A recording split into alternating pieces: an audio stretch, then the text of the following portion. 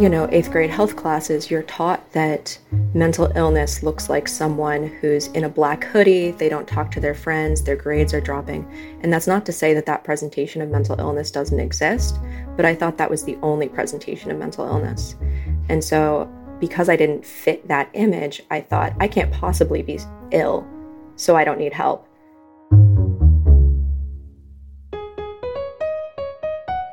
As the COVID-19 pandemic enters its third year, we are still working to fully understand its impacts, from lost lives and livelihoods to years of learning loss to a complete rewiring of how we think. And during that time, we've seen the emergence of a new crisis in mental health with record rates of depression, anxiety, and stress. How will we recover from all of this? How will we build back resilience? I'd strongly advocate that we need to do it together and that we're stronger in numbers. I'm Jill Shaw, and you're listening to Catalyst for Change, brought to you by the Shaw Family Foundation.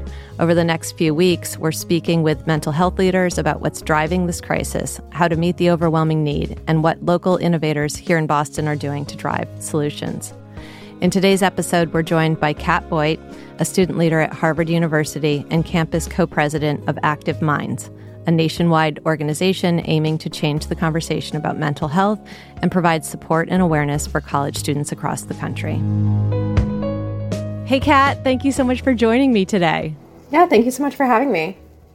So, Kat, you're a junior at Harvard. You're also co-president of Harvard's chapter of Active Minds. And so I'd like to talk about both of those things, but can you start by talking about what's it like to be a college student these days, and especially with the pandemic happening and lots of chaos, right? So what's it like to be at school? Definitely still stressful, but I think that's just the Harvard experience. Everyone's chronically overcommitted and overworked. We're definitely still seeing remnants of the Zoom era in terms of, I've had classes that will semi-regularly meet over Zoom. Yeah, I mean, in the grand scheme of things, it's been relatively normal, and it's been really great to be back. Yeah, so everything's coming back, and it's starting to feel, when you say normal, is normal good? I think so. Yeah, okay. Yeah. And so what do you study at Harvard? I study human developmental and regenerative biology with a secondary in psychology. And you got involved with Active Minds at Harvard. Can you talk a little bit about when you got involved with that organization and why? Yeah, so I actually got involved first with the Student Mental Health Liaisons, which is a peer education group about mental health. I joined that in 2018 as a freshman, and that was just an incredible experience, because mental health is something that really was not talked about in my high school at all. I personally was struggling a lot with my mental health, and I had a lot of internalized stigma. And so coming to college forced me to confront some of the things that I was struggling with. And getting to the other side of that is what got me really invested in mental health advocacy. You were struggling with mental health issues and also with an internalized stigma. Can you talk a little bit about what that means and what you were kind of saying to yourself and what was happening around you? Yeah, internalized stigma looks different for everybody, but for me personally, I had experienced some, I won't go into it, I experienced some trauma in high school, and I started to struggle with symptoms of PTSD. I was also really struggling with mood swings, just feeling very out of control. Meanwhile, I was still getting really good grades and thriving in all my extracurriculars. And so I started to kind of cope with how I was doing. I started self-harming. And I still was very much in denial. Like, self-stigma to me was that I kept telling myself, like, I'm fine. I don't need help. I have it under control, especially when you're still getting good grades. We have this in so many of eighth grade health classes. You're taught that mental illness looks like someone who's in a black hoodie, they don't talk to their friends, their grades are dropping. And that's not to say that that presentation of mental illness doesn't exist, but I thought that was the only presentation of mental illness. And so because I didn't fit that image, I thought I can't possibly be ill, so I don't need help. That's why I think it's so important to talk about all the different ways that mental illness presents and mental health on a whole. It's a spectrum. So yeah, does that answer your question? It answers my question. Yes, absolutely. And I appreciate you sharing that. I think it's so important for both students and adults to hear your explanation of that, because I think so many of us sit with that image that you just described, the person with the black hoodie, and don't realize that there's so many folks who are presenting in different ways, but maybe not outwardly. And I'm curious, were adults in your life noticing, or did you feel empowered to find someone who you thought might be able to help you? How did that play out? I unfortunately hit it really well. And I think that's the case for a lot of students who are struggling with mental illness, is that they don't want to come off as weak. And so I have wonderful parents. I have a great home life. My parents are very supportive. I had teachers that I trusted, but I still didn't feel comfortable coming forward because I was so uncomfortable with the idea that I was struggling and that I, felt like I was doing something wrong. And this is sort of the point of the organization that you now are co-president of, the chapter at Harvard, Active Minds, is that what's very important is to make the conversation normal, to normalize thoughts and feelings and discussion of mental health so that we can talk about those sorts of issues in the same way that we can talk about someone's broken ankle. Mm-hmm. Absolutely. And so can you talk a little bit about what attracted you to Active Minds? How did you get Active Minds participating at Harvard? And what do you do exactly with this student organization?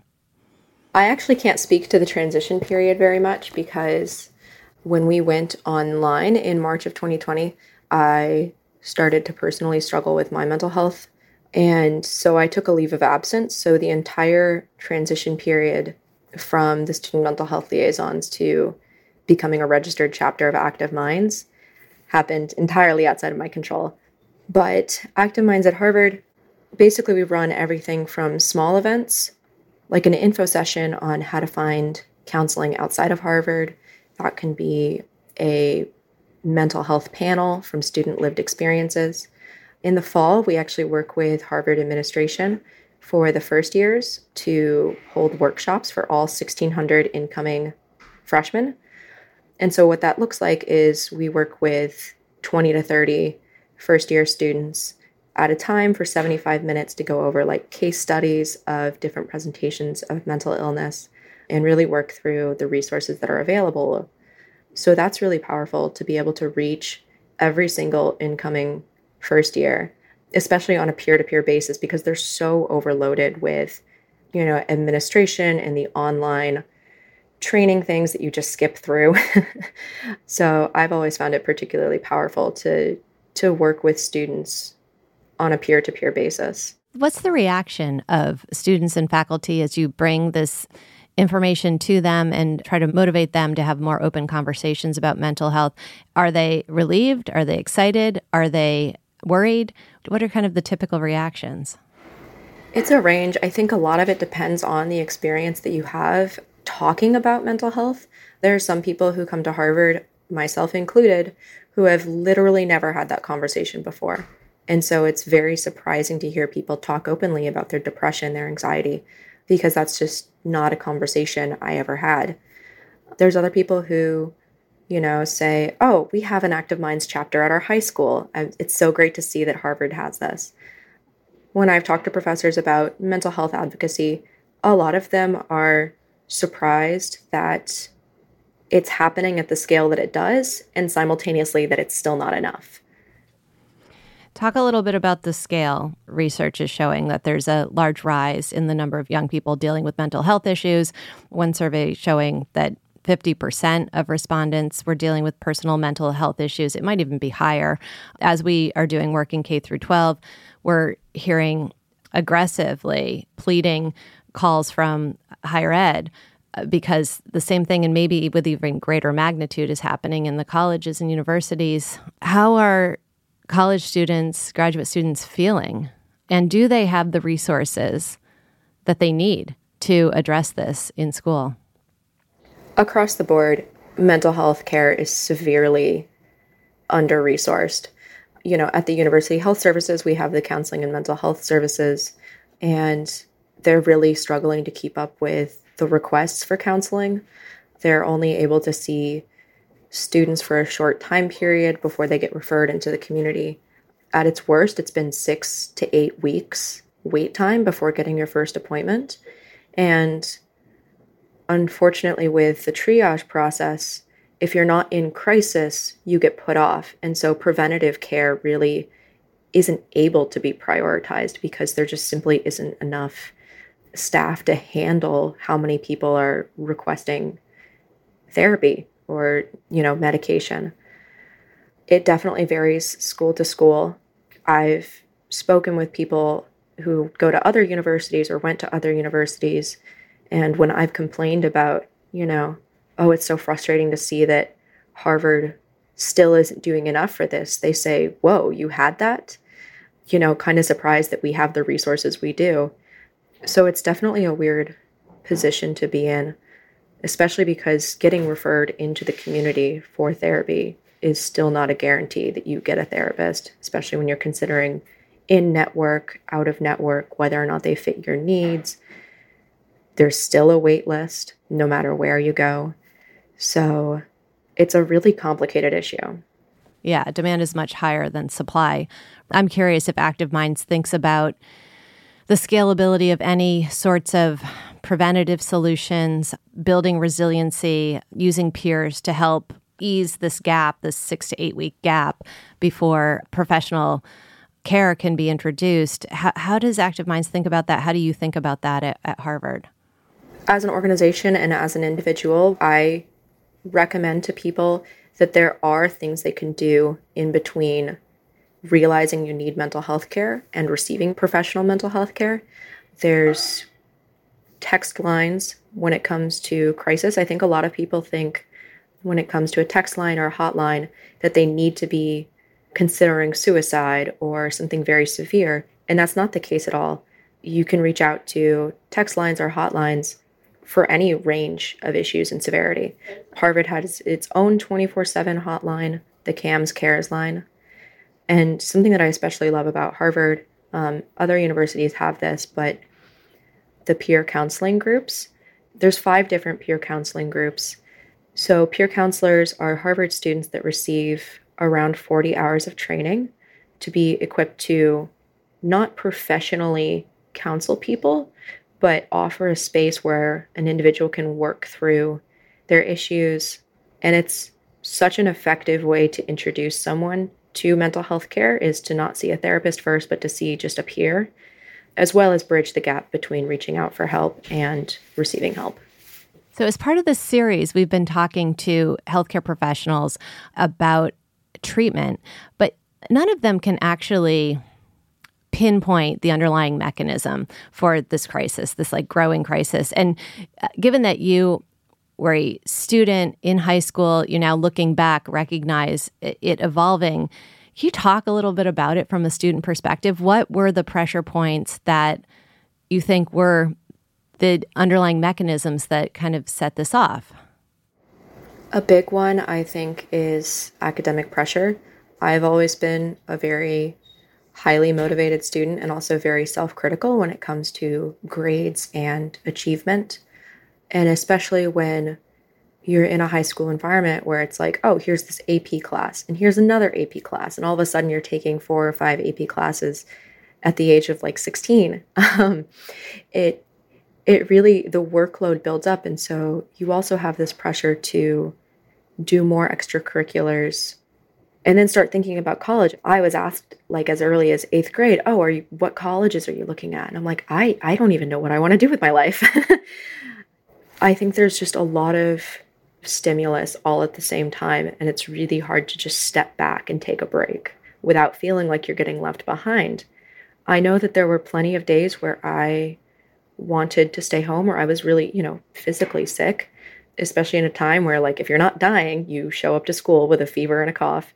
I would really struggle with the anxiety of, well, I can't take a day off because I'll get so behind in my work. Mm-hmm.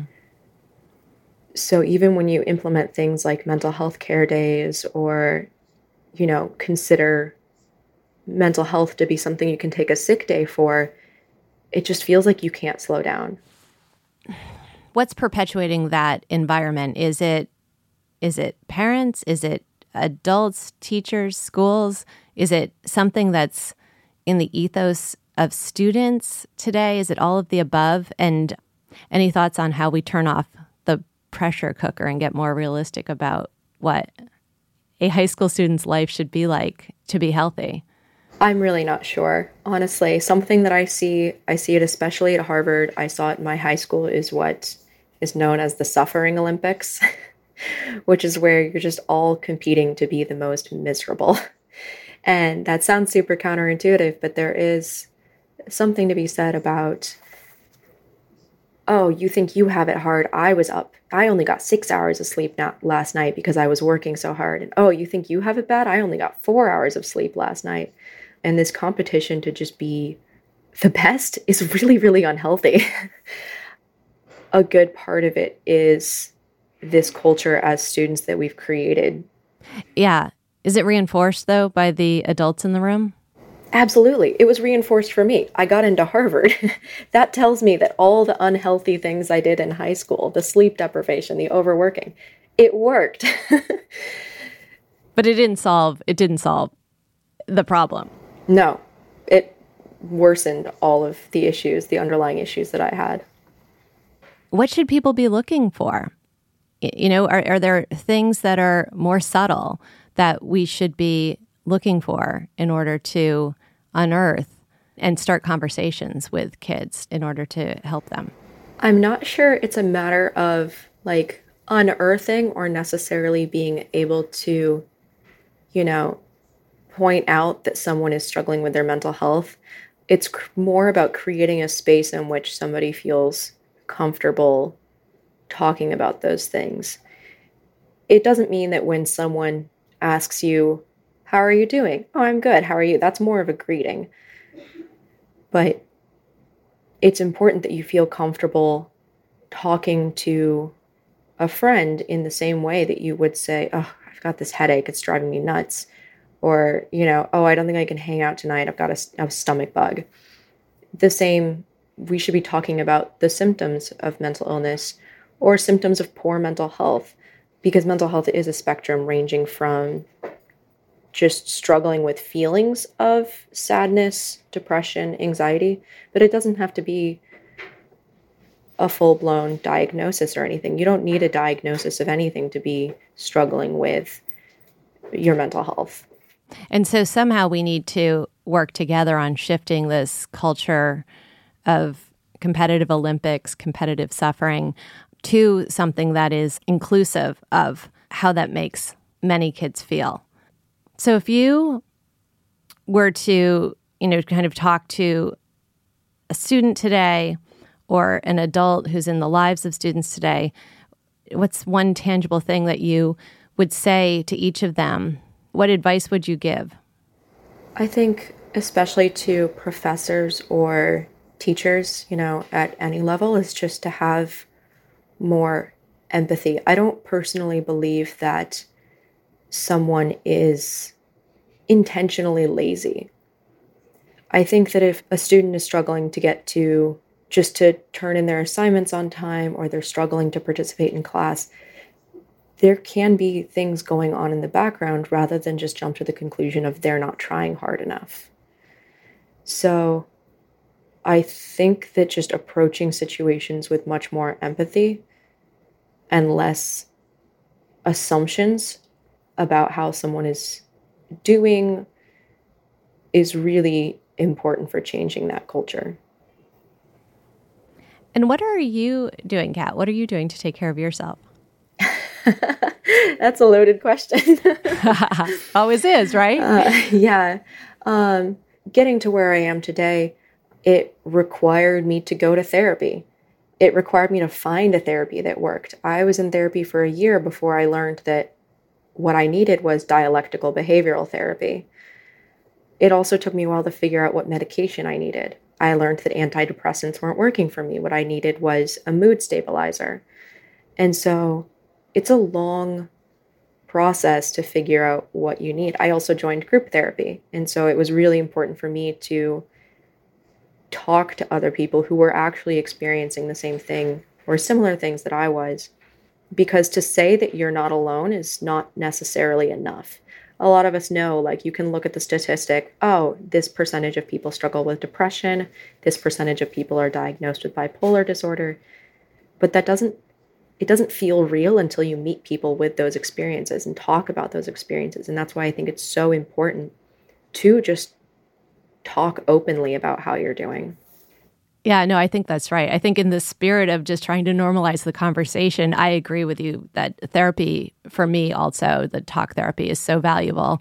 You know, we live in the city, but nature is really important to my mental health. And so I found myself leaning up against trees on the Esplanade lately to try to reground myself. But it's actually incredible, right? And I keep wondering when someone's going to stop me and ask me why my forehead is pressed against a tree. But I think, you know, these things are so important to just bring to normalize the conversation, because there's so many things we can do to be more connected to one another and to ourselves, right? Because it's really about how do we get inside our bodies and stabilize the feelings inside our bodies so that we can feel calm and healthy. In terms of what it looks like to take care of your mental health, I think that if I went to go push my head against a tree, I don't think it would do anything. But that speaks to how important it is that there is no one size fits all for mental health care and what works for you. It's so important to tell people not to get discouraged when they're trying to find something that works and nothing's working. Just keep trying until you find something that works, because something will. Kat, this has been very valuable to me. I really appreciate the time that you took with us. I appreciate all the work that you do at Harvard with Active Minds, and thank you for your time today. Yeah, thank you so much for having me. It was great to speak with you.